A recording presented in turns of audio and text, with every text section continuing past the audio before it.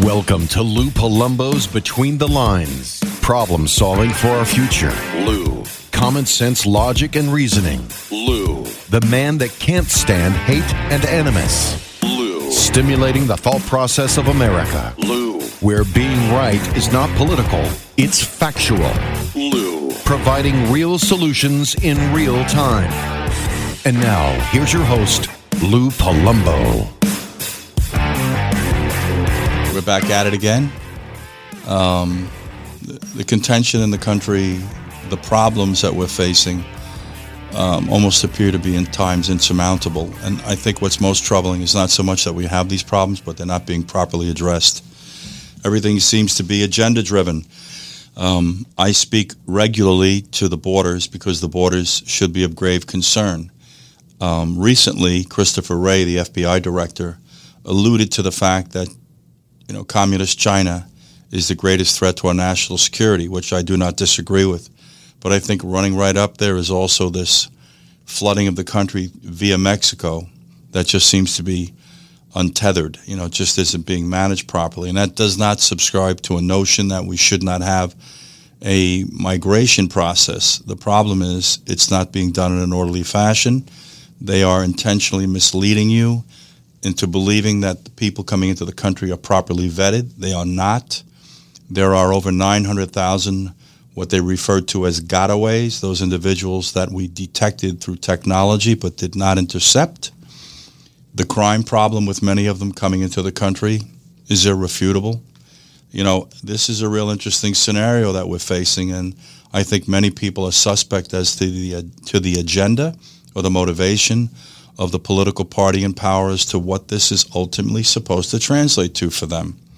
I've oftentimes spoken to the population of this country, which seems to have, in my opinion, a real relevance in this discussion.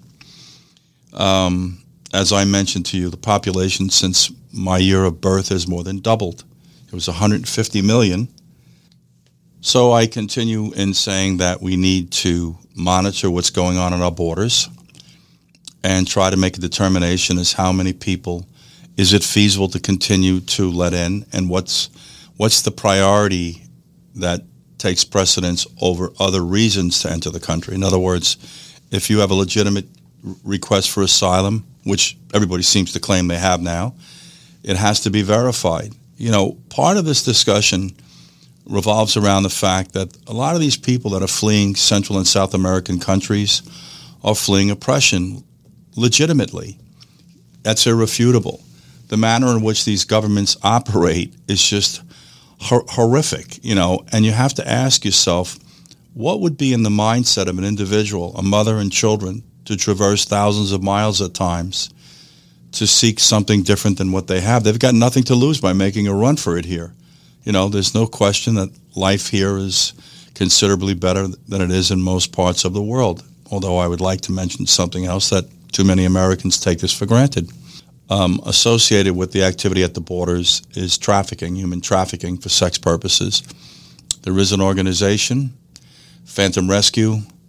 I would suggest you look into it. It's an organization that goes in and rescues these young girls and even boys, it's not gender specific, from the sex trafficking problem. And I want you to know this, it just isn't at the borders. It's somewhat pervasive in the country and even on the lands of the indigenous people.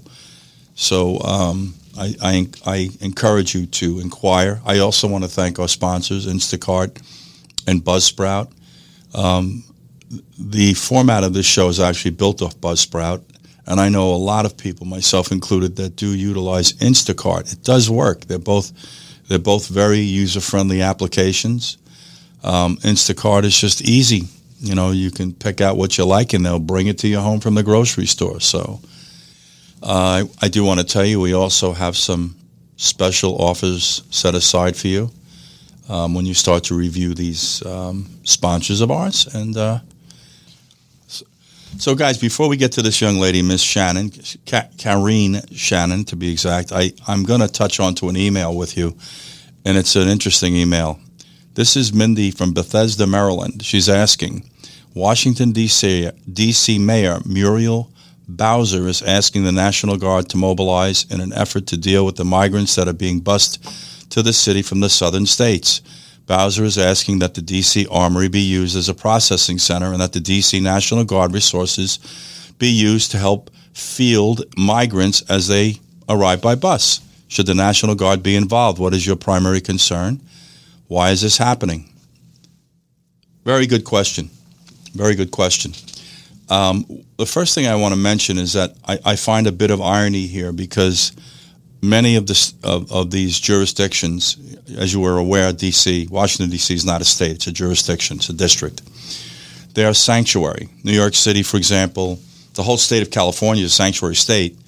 New York. And suddenly migrants are showing up on their doorstep because they're being sent there, allegedly, although there are individuals denying this, from states like Texas and Arizona.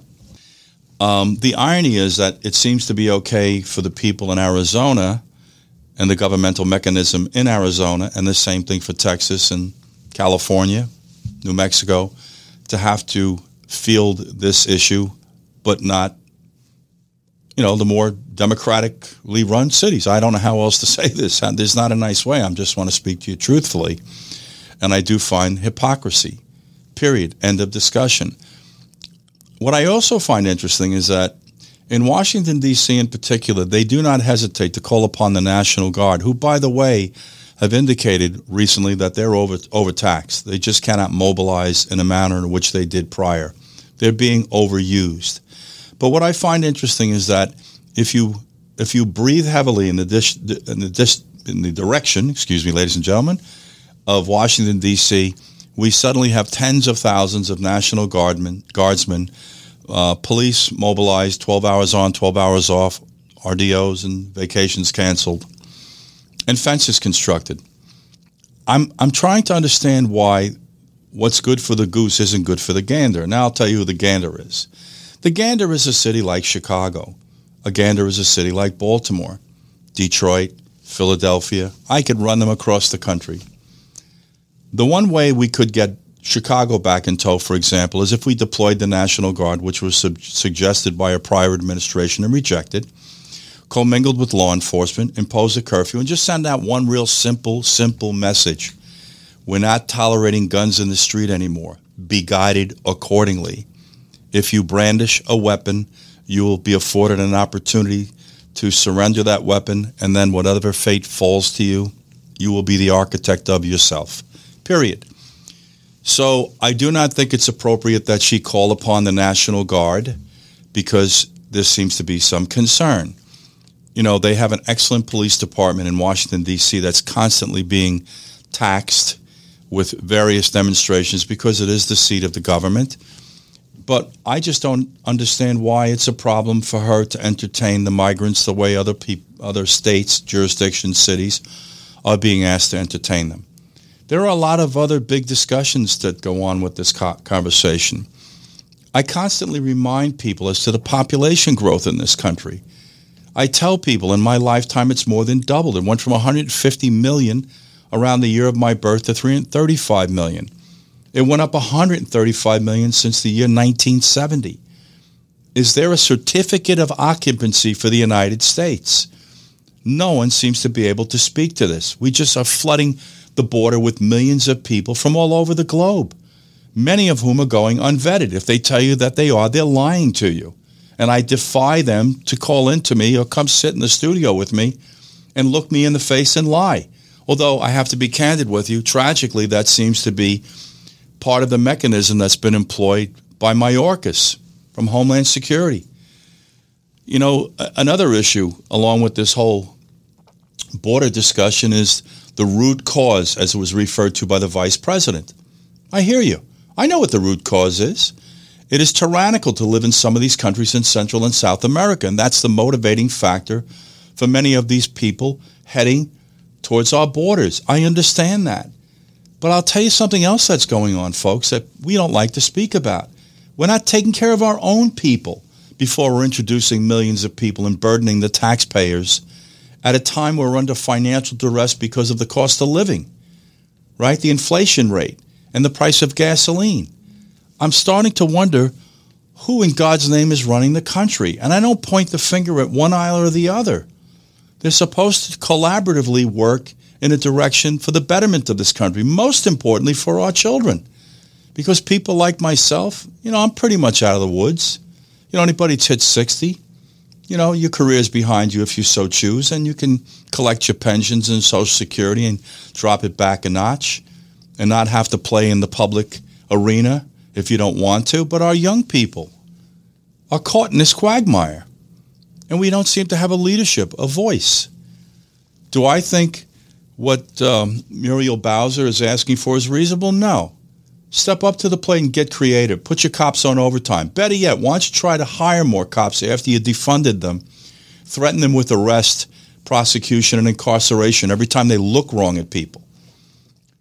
There's a certain, political element that has festered this problem in law enforcement, which translates to this issue. You want to help? You want some help in managing this? Go to your police department. Start there, for example, before we start asking people to give up their lives in the National Guard to come hold your hand every time the wind blows in the wrong direction towards you. And I've listened to the mayor in the city of New York, the same thing.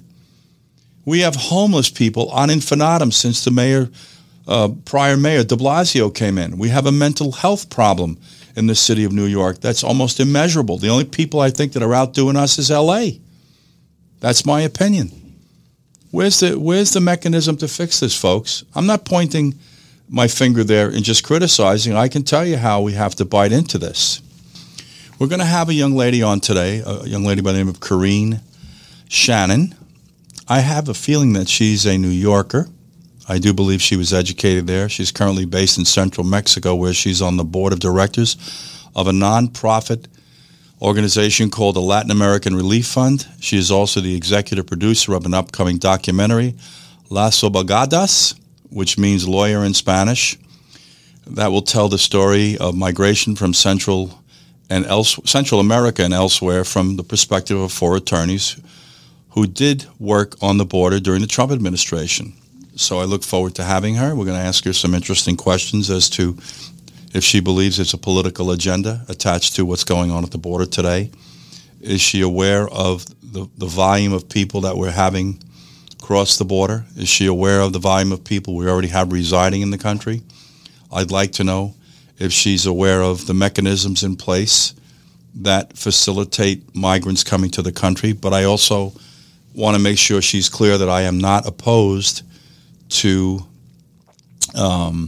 allowing migration. It has to be done in an orderly fashion that allows vetting, because we're having problems with people coming into the country not being vetted properly. I'd like to know if she's a proponent of open borders.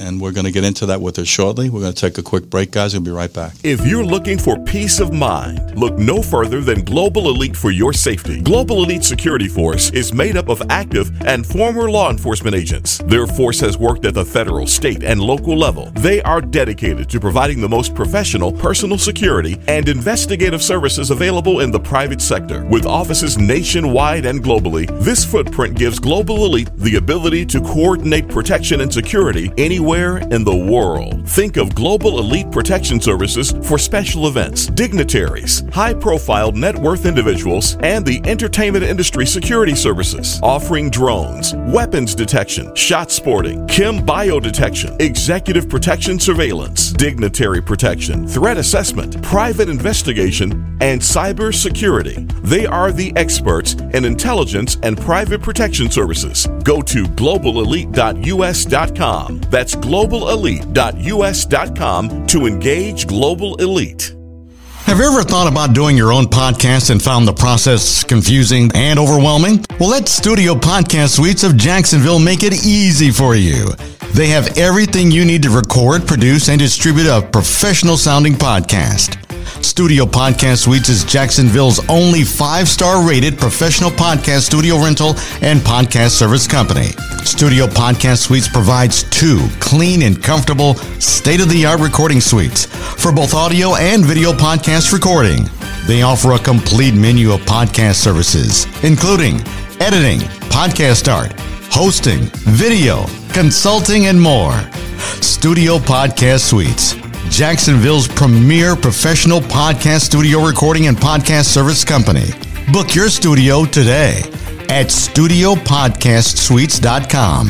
That's studiopodcastsuites, SUITES.com. Studio Podcast Suites.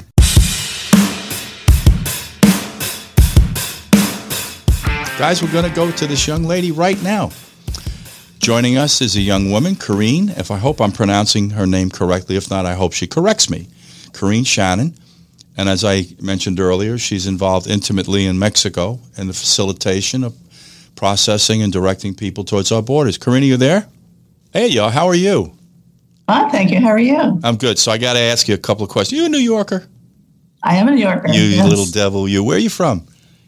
I was born in California, but raised mostly in Queens and New Jersey. No kidding. I lived in New York my adult life. Yeah. So where in California are you from? Bay Area. My parents are both from San Francisco. Beautiful up there. Bay Area is spectacular. Yeah. Just doesn't matter which direction you go. It's incredible. So I gather you went to school in New York as well. Am I correct? City University of New York? Yeah. Recording in progress. That's interesting. Very interesting. So first thing I want you to do is tell us a little bit about what you're doing. In general, in my life? No, I want to be specific to the topic regarding the borders, because I do want to ask you some questions regarding the border and some other tangential questions that directly may impact our country. So, please speak to your activities at the border first. Sure. So to start with, I've been practicing immigration law for almost 30 years in different capacities. For the last 24 years, I've been with a law firm called Fragaman, which is the largest immigration law firm in the country, in the world, actually. It's a corporate immigration. We represent businesses who are hiring foreign workers and moving them around the world. But while at Fragaman, I really became interested in what prompted me to become a lawyer in the first place, which was pro bono work, helping the less fortunate using the tools that I've gained as a lawyer to help people, and specifically to help migrants since I was an immigration lawyer. So I started going down to the border area in 2014 when there was first a huge uptick in arrivals by Central American refugees seeking asylum. And I and some other lawyers from my firm started volunteering at one of the U.S. government's family immigrant detention centers. So these were mothers and children who had crossed the border, flagged down a border patrol officer and said, help, we're fleeing danger. We would like to apply for asylum in your country. And they were then held in these detention centers. So what we do as lawyers is sit down with these women and their children and tell them what their rights were under U.S. and was it gender specific? I hate to. It was. It was. So primarily. Yeah. Now, what about the males? I mean, did you not encounter males that had the same? There were, for a short period of time, one of the family detention centers was dedicated to fathers with children. But the vast majority of families, it's either mothers and children come in alone or they're separated. The fathers are sent off, unfortunately, to male detention camps, and the mothers with young children under 18 are kept together, or were at that time. I want to tell you a little bit about the show now, Careen. Is that the correct pronunciation of your name? No? Yes. Thank you. It is. I don't want to offend you. Just to tell you a little bit about the show and myself, first of all, I am conservative by nature. I have a law enforcement background from New York. I have a real strong liberal tinge to me, to be very candid with you. I am not opposed to the migration process. I want to be clear about that right out of the gate. The show is really about problem solving. It's truth-driven, and it's not contentious. I'm sure that you and I are living in the same world where we listen to everyone rhetorically cutting each other's throats, I guess for the purpose of entertainment, and all it's done is created an immense amount of animosity and division. It's divided our country. So I do want to just tell you a little bit about what the show's about and what I'm about. And I want to ask you another question, if I may. What is your perception as to what's going on at the borders right now and how it's being managed by our government, or let's say even from within Mexico?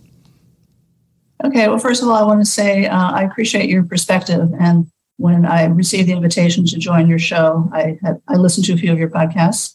And I appreciate that we come maybe from different ends of the political spectrum. But what I really respect is that you aren't contentious and that you treat diverse opinions with respect. And that's why I intend on you teaching me today, young lady. I'm not a young lady. I wish I was. Yes, you are. You're a young lady. Don't let anybody sell you anything different. That's all up to you.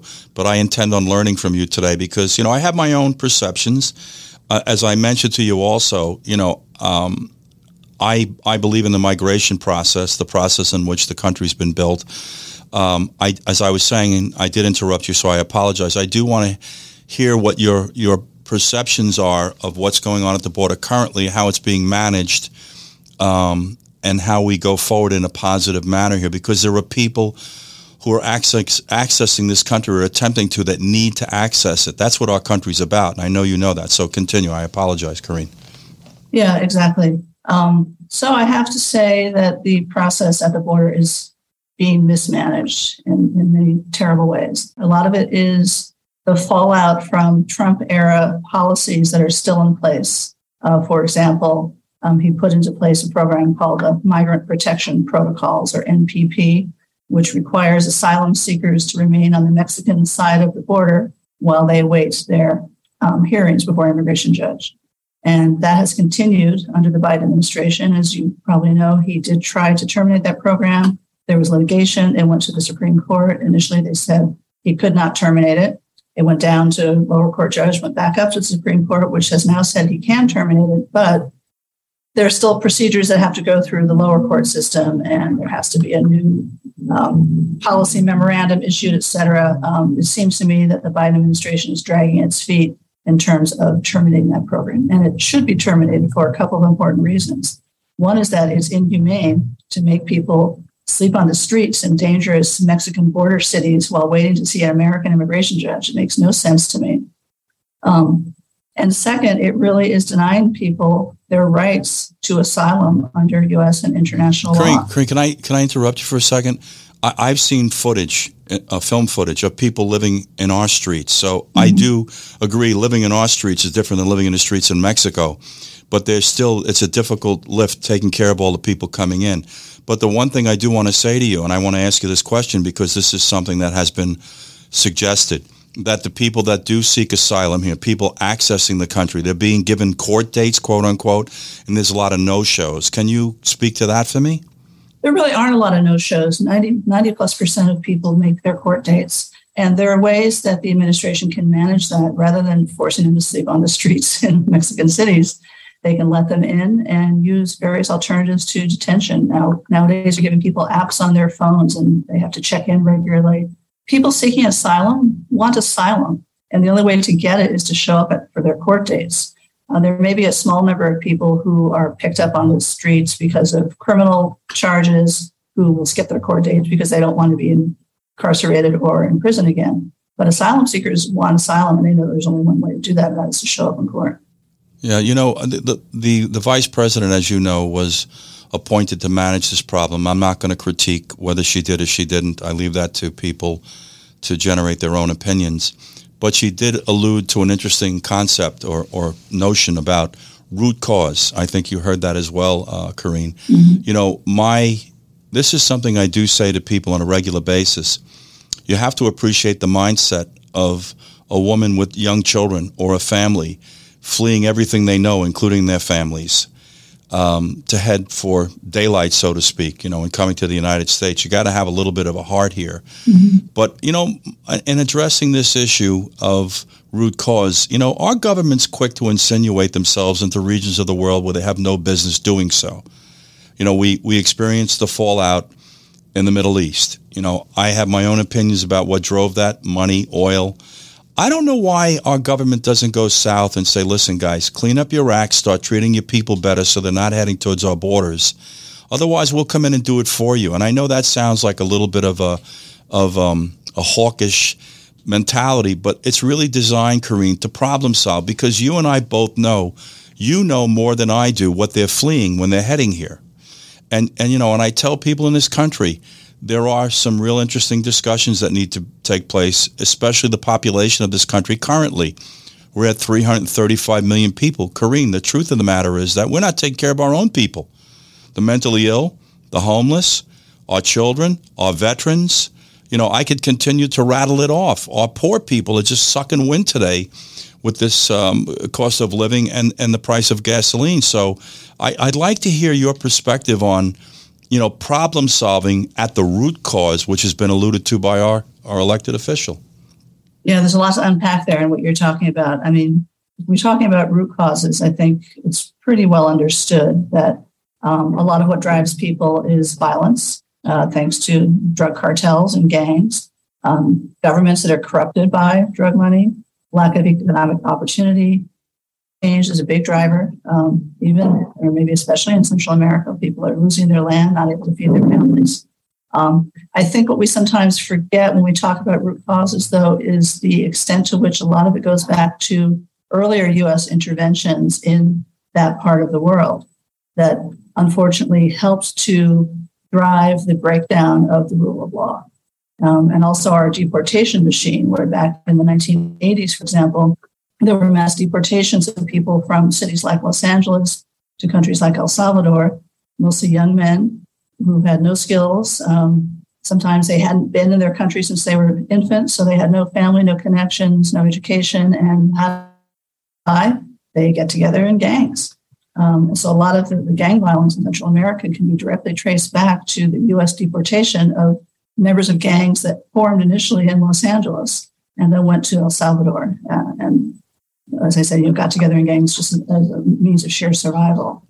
Yeah. For an educational purpose, can you speak to a definition of a refugee? Is there a difference between that and asylum seeker? What's the language difference there, Careen? They're really the same. An asylum seeker is somebody who seeks to be accorded refugee status. And to gain that status, you have to show that you have been persecuted in your home country or in your previous country of residence if it wasn't your home country. And that you guys do that. You do that vetting process, am I correct? Well, as a lawyer representing asylum clients, we will talk to them to find out if they have suffered persecution that fits into any of the 5 grounds under the law, which is race, nationality, religion, political opinion, or one catch-all category called membership in a particular social group. But they have to demonstrate to an immigration judge that they have suffered persecution based on one of those grounds. Can I ask you to hold for a second? We're going to go to a quick break. I want to come back to this young lady. This is very insightful, and there's a lot to learn and a lot to speak to. Young lady Careen Shannon. She's an immigration lawyer. We're going to be right back, guys. Stick with us. If you're looking for peace of mind, look no further than Global Elite for your safety. Global Elite Security Force is made up of active and former law enforcement agents. Their force has worked at the federal, state, and local level. They are dedicated to providing the most professional personal security and investigative services available in the private sector. With offices nationwide and globally, this footprint gives Global Elite the ability to coordinate protection and security anywhere in the world. Think of Global Elite Protection Services for special events, dignitaries, high-profile net worth individuals, and the entertainment industry security services, offering drones, weapons detection, shot sporting, chem biodetection, executive protection surveillance, dignitary protection, threat assessment, private investigation, and cyber security. They are the experts in intelligence and private protection services. Go to globalelite.us.com. That's globalelite.us.com to engage Global Elite. Have you ever thought about doing your own podcast and found the process confusing and overwhelming? Well, let Studio Podcast Suites of Jacksonville make it easy for you. They have everything you need to record, produce, and distribute a professional-sounding podcast. Studio Podcast Suites is Jacksonville's only 5-star rated professional podcast studio rental and podcast service company. Studio Podcast Suites provides 2 clean and comfortable state-of-the-art recording suites for both audio and video podcast recording. They offer a complete menu of podcast services, including editing, podcast art, hosting, video, consulting, and more. Studio Podcast Suites, Jacksonville's premier professional podcast studio recording and podcast service company. Book your studio today at studiopodcastsuites.com. That's Studio Podcast Suites, SUITES.com. Studio Podcast Suites. Okay, guys, we're back, and I have a very highly intelligent young lady on the phone, Careen Shannon. She's an attorney, works in Mexico, and helps facilitate access of people who have legitimate need to come into the United States. Careen, I want to ask you this. Are you a proponent of open borders? How do you feel about that? Because that's been alluded to by some in the political arena in this country. Yeah, that is alluded to by many. And I think just like the people that talk about defunding the police, it's really the wrong way to approach these issues. Migration should be a basic human right. Human beings have migrated from the beginning of humanity. It's why the planet is populated by humans. So in theory, sure, open borders should be the fairest solution. Let humans migrate where there's opportunity and things will sort themselves out in the long term. But I'm practical, and I believe that being able to control one's borders is one of the fundamental attributes of sovereignty. It's what makes a nation a nation. So no, I don't necessarily believe in open borders. Do you believe we're controlling our borders, in your opinion, right now? I believe we are making a choice about what's happening at the border. Are we controlling the borders? No. But we try to control. The more we try to militarize the U.S.-Mexico border, the worse it gets. Migration isn't going to stop. People are fleeing for their lives. People can't feed their children. People can't keep themselves or their children alive. They're being pushed out, as we all know, into dangerous ways of crossing the border, climbing through mountains and deserts where people die of dehydration. I'm aware. That awful situation recently of those people that were found dead in a truck. They wouldn't put themselves in that situation if they felt like they had a new choice. I agree 100% with you, and that's what I say to people, because there are some people that are just absolutely closed-minded. You're probably aware we had someone drown either yesterday or today trying to gain access to the country. This is a really interesting conversation because it does lend itself to the nation's security. It lends itself to a lot of tangential discussions about who pays for it, for example. The one thing I've listened to, Careen, is that as we're allowing people to access the country, we're giving them cell phones. Why don't we give them Social Security cards, which we can encourage them to go to work? And the other question is this. Is it legal for us as employers in the United States to employ people who are illegally in the country?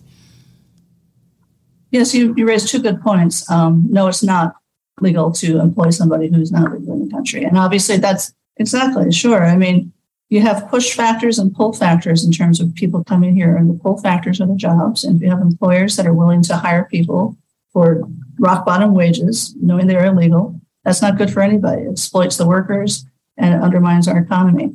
In terms of giving people a Social Security number, I think we really do need to open up more legal pathways for essential workers, for farm workers, for people working in construction, hospitality, the jobs that Americans really don't want to take. And that even when employers seek U.S. workers for those jobs, they don't show up, they don't apply, or they don't stay in the job. There's a reason why people are working in farms that are from other countries, because we can't fill those jobs otherwise. We do have a visa program for agricultural workers, for example, but it should be expanded and it should be made easier for employers to comply and hire legally. And it should be easier for workers to come in and go home. The problem with a militarized border and a wall, whether it's a physical wall or a virtual wall, is that migrants come to this country and then they're stuck here. They don't necessarily want to stay here. They want a job, they want to work, they want to send money home and go back and live with their families again. And the militarization of the border keeps that from happening. Yeah, Careen, but here's my question. The term to militarize can be a little contentious, not to pick on you there, because it is a real sensitive word. But how else can we manage the border if we don't build a wall and employ technology to monitor the activities at the border? How do you suggest we do that? I am in agreement with you. The optic is terrible. I don't think the Founding Fathers ever envisioned that we would have walls around America. But the population back in 1776 was 2.5 million, not 335 million. So I would ask you, with your concern, which is legitimate, about militarization, I don't think that's the exercise. That's certainly not the optic we want to create. But how do we intelligently regulate, control the border, and engage in a vetting process regarding those accessing the country? Give me some help. Well, again, I think we need to open up more legal pathways. One of my pet peeves is when people say, oh, those people that are crossing the border illegally, they should come in the right way. They should stand in line like I did, or my grandfather did, or my ancestors did. The problem is that there is no line for most people. There is no legal way to come in. And what we need to do is open up legal ways. And then people aren't going to want to take those dangerous trips across the desert to access life, not even just a good life or a better life, just life, just being able to work in their families. We can do that. We need to do that. You know, this is really a difficult conversation to have today because, you know, in America, we sit here, and I think you know this, you grew up here, we take so much for granted, and people are just trying to acquire what we have. My concern is not that we allow people in, but it's done in a manner in which we can manage it. You know, that's one thing. What's interesting right now, Careen, is we're listening to two mayors, and I'm not politically driven. Please understand that. I'm driven by the truth. I don't care where it takes me. That's where it goes. One in D.C. and one in New York, and they're complaining about managing migrants coming into their jurisdictions. Well, what did everybody think was going to happen here when we started to allow literally millions of people to come into the country, you know, seeking asylum, seeking this thing called America, this dream, this experiment called America? What did they think was going to happen? Did the mayor in D.C. think they were going to be relegated to only certain cities or states? I'm really confused. I'd like to hear your opinion on this, to be honest. Well, for one thing, if the governor of Texas weren't putting migrants in buses and shipping them to New York and D.C., that would alleviate some of that. Isn't that what the problem. government's doing, shipping them to cities in Nashville, in Tennessee, Arizona, and Florida? Isn't that the same mechanism the federal government's employing? You see, No. I'm not agreeing with what he's people. doing, but I'm trying to give you what the rationale is. So why is it okay for the government, the federal government, to do that and to arbitrarily decide whose jurisdiction they're going to overburden with migrants? But if someone from the state of Texas does it to give themselves relief, it's a problem. You see where I'm going with this? No, I don't, because the federal government is not doing that. Well, hold on one second. So how are they landing in White Plains Airport in the middle of the night, and they have it on film? This is my community also, so I talk to people. How is that happening? I'm so sorry, ma'am. I'm not aware of that particular incident you're talking about, but certainly... Please take me on my word. Okay, I do. People cross the border, and most migrants coming from Mexico and Central America do have somewhere in the United States. So they will typically go to wherever they know people. That's a natural thing, right? You're going to go where you have somewhere to stay. So they'll get on a bus or they'll get on a plane, and they'll go to those jurisdictions. In terms of the federal government, they do move people from one detention center to another, from one area of the country to another. I'm not aware of the federal government necessarily shipping migrants and just letting them off in the old place. Careen, I can only tell you this truthfully and factually based. That's what's happened. They pulled up in some cities and just offloaded from buses. In New York, it became a real interesting discussion because they came in the middle of the night. It was covered. They videotaped it. You know, the news responded to it. The police had no knowledge of them arriving, which is really irregular. And I don't even know if the FBO there was aware of what was transpiring. But I'm not making that up because I'm pointing the finger upset with the migrants. What I'm really trying to point out is the fact that the government is actively involved in the very same practice that they're accusing Texas and Arizona of being guilty of. And I'm not saying that either way is the proper way to handle it. I'm just saying it's happening. And unfortunately, the migrants are being caught in the crossfire. You know, I want to say one thing what I find really interesting. It's, again, this word hypocrisy, without being attached to any type of political agenda, which I am not.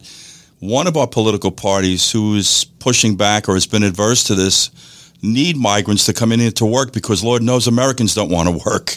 And I think you'll agree with that.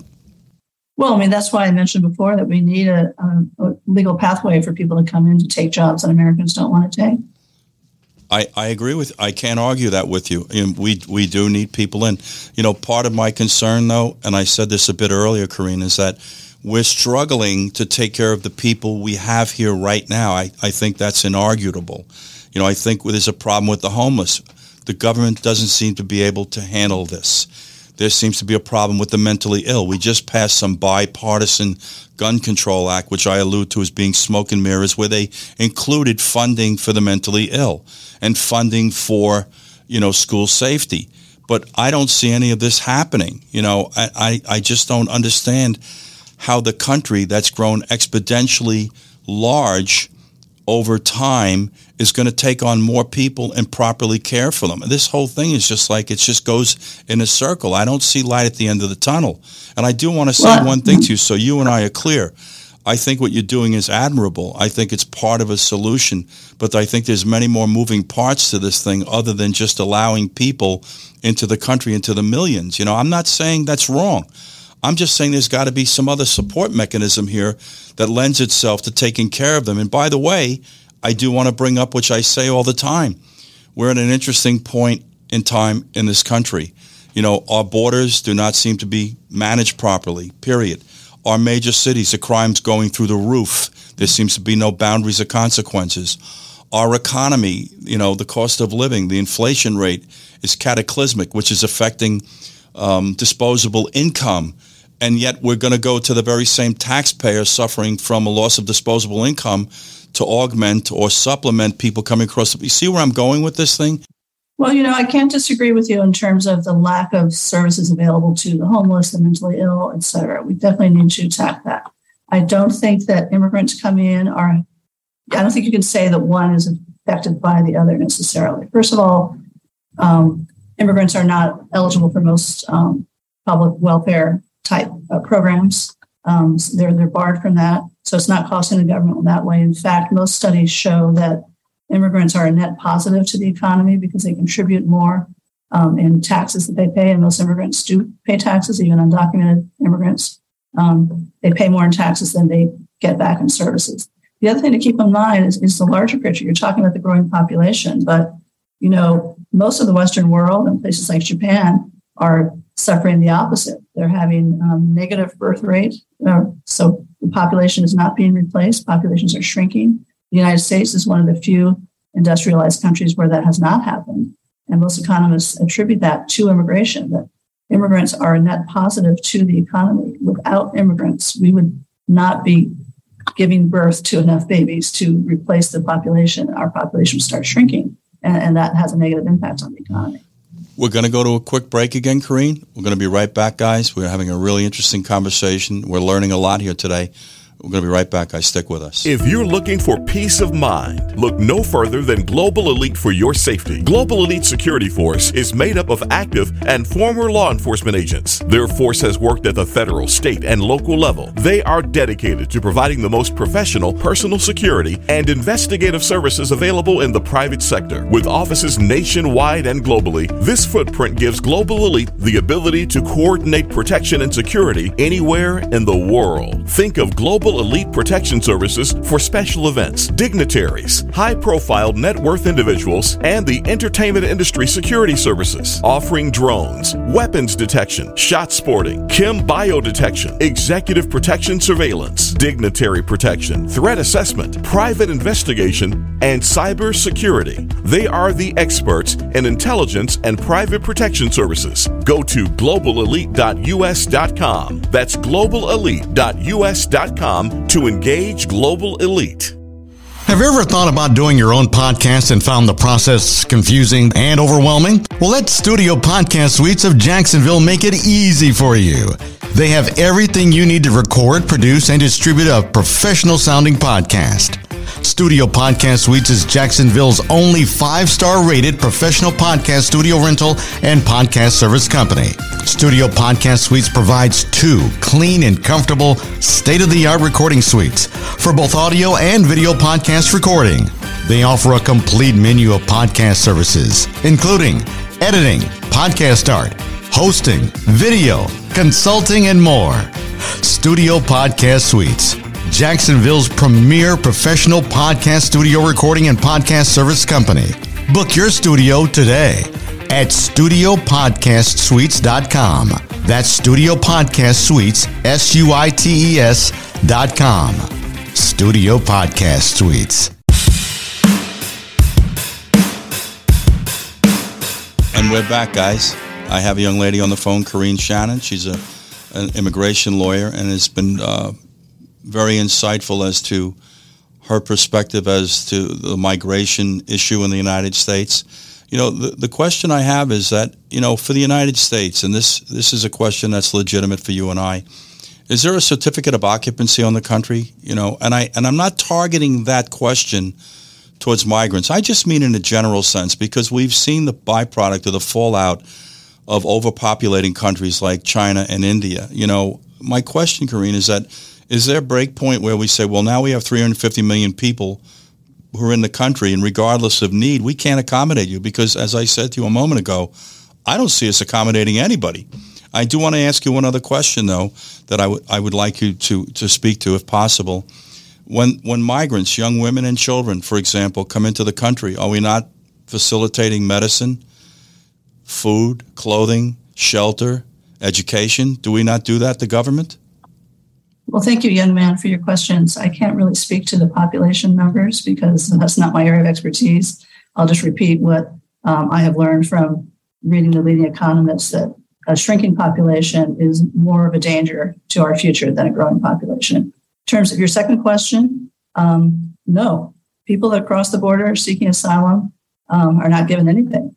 If you come in through the resettlement programs, you come in from abroad from some famine or awful humanitarian crisis somewhere in the world, and you're vetted by the United Nations and all of that, then there are services available. But these people crossing the border, they don't get anything. Careen, who's taking care of them?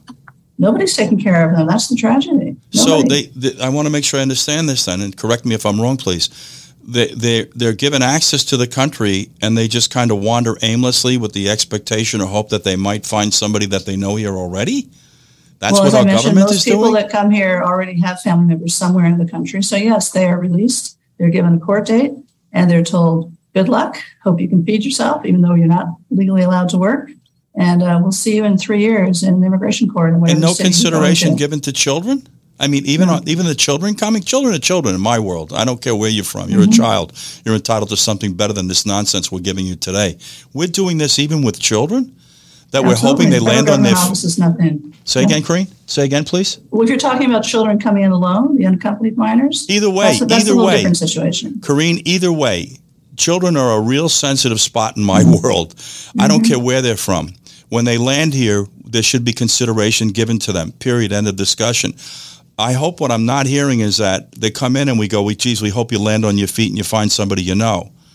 That's exactly what we're doing, except for unaccompanied minors who are then taken into foster care and either reunited with families if they have any family members or placed with foster families. And is there something that your organization is doing to address this remissful approach to people that we're allowing into the country? In other words, this is quite interesting. We're allowing literally millions of people to come in and we're going like, good luck. Seriously? Yeah, no, my organization in particular, no, but certainly there are social service organizations that do try to fill in that gap, and depending on what city they land in, hopefully better in D.C. or New York than in Houston or Dallas, there are going to be more services available through nonprofit organizations. We have Catholic Charities, am I correct? Isn't that one of the organizations that facilitates? Yeah. This is incredible to learn this today. I mean, I think a lot of people, myself included, were under the impression that people who come into the country, when we let them in, we're continuing to support them here. Common fallacy, and it's simply not true. Yeah, and that lends itself to burdening the taxpayer, which I alluded to also. So there's some misinformation being pushed around, and I want to make sure I'm not part of that process. Right. This is a little disheartening to hear, to be honest, that the government is facilitating access in one regard and then just kind of rolling the dice at the expense of children. Look, the big people are the big people. Well, I would have to disagree with that characterization, facilitating access. Go ahead. U.S. and international law require all nations who are party to those treaties to allow asylum seekers to seek asylum. So facilitating access to imply something nefarious, and I just push back on that a little. Oh, no, I didn't mean it in a nefarious way. I just used it as just a general concept or term to identify people accessing the country. I just said facilitated. It had no underlying agenda attached to it. But are you basically saying that we're obligated to let people into the country? If they are seeking asylum, if they express a credible fear of persecution in their home countries, yes, that's required under U.S. and international law. And you and I are keenly aware that this persecution, this mistreatment is going on rampantly in countries in Central and South America that I said we should basically address. I have a lot of interesting ways to address problems. Some people might not like them. I'm just a problem solver. Sometimes it's easy, sometimes it's hard. So here's a question I have. Looking forward, moving forward, what do you see that we can do to kind of fix this process that's going on? I mean, I do agree in terms of root causes that the United States could be doing more to help countries that are in various states of collapse, to shore up their economies, to create a situation where people don't feel the need to leave. For example, here in Mexico, where I'm not working, but I'm here temporarily and volunteer with a local organization, the minimum wage for 2022 just went up to about 170 pesos. It's about $8.40 a day, not an hour, a day. And that's for people that work in the formal economy. It's estimated that about 50% of the Mexican working population work in the so-called informal economy, under the table. So they're making a lot less than $8 a day. And Mexico is better than the other countries in the Northern America where the economy is in free fall. So I would definitely like to see a more U.S. aid targeted to places and projects in the sending countries that would help feel like they need to leave. That's one thing. The other thing, as I mentioned a couple times before, and I think it's worth emphasizing, we need to create more legal pathways for the workers that we do need in our economy to do jobs that don't get done otherwise. Is that being done, though, Careen? Are we attempting to facilitate these pathways? Well, we do already have 2 seasonal worker programs, legal programs for agricultural workers, so farm workers, and for other seasonal workers, so people that work in the hospitality industry, things like that. But we need to expand those. We need to get the information out to people in the sending countries that these programs exist. There's a lot of misinformation out there by the human smugglers that are making off these poor people who pay their and their family's entire life savings to get themselves smuggled over the border, where if they knew that they could actually get a visa, they would go get a visa. But one thing I want to go back to, if I may, Careen, it's not legal for us as, I don't know if you're aware of this, but I own a private security group. And it's not legal for us to employ people who are illegal in the country or aren't U.S. citizens, but we want them to come here so they can learn to take care of themselves. You see a little bit of the contradiction?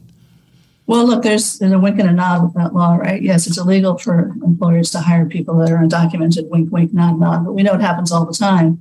And in fact, we wouldn't have the cheap produce that we have in our country without that, right? We do have that agricultural worker visa, but a lot of farm owners don't use those visas. They hire people under the table because it's cheaper for them and keeps our prices down. Understood. I want to yield the floor to Careen to give her any kind of closing remarks as opposed to me presenting a closing. Careen, you have the floor. Well, thank you, young man, for this opportunity. I appreciate being able to talk to you and hear different points of view. I do think a lot of my colleagues in the immigration bar don't like this, but I do think our immigration system is broken. It's inefficient. It's inhumane. And there are a lot of things that we can do to change that. One is to rescind the Trump-era policies, the migrant protection protocols policy I mentioned before that keeps people in Mexico while waiting for their court dates, and Title 42 that supposedly was imposed to keep COVID from coming into the country, except that's not the way it got here. It didn't get here from Mexico. It was really just a way to shut down the border. We need to open the border in a humane and efficient way. Let people come in who genuinely fear persecution so they can seek asylum, and provide other legal pathways for people that are coming here to work and take care of their families. Okay, guys, we're going to close today. I want to thank you so much, Careen. I do want to invite you back because I think this is a conversation that needs to continue. So thank you, and I appreciate you joining us today. Bye, guys.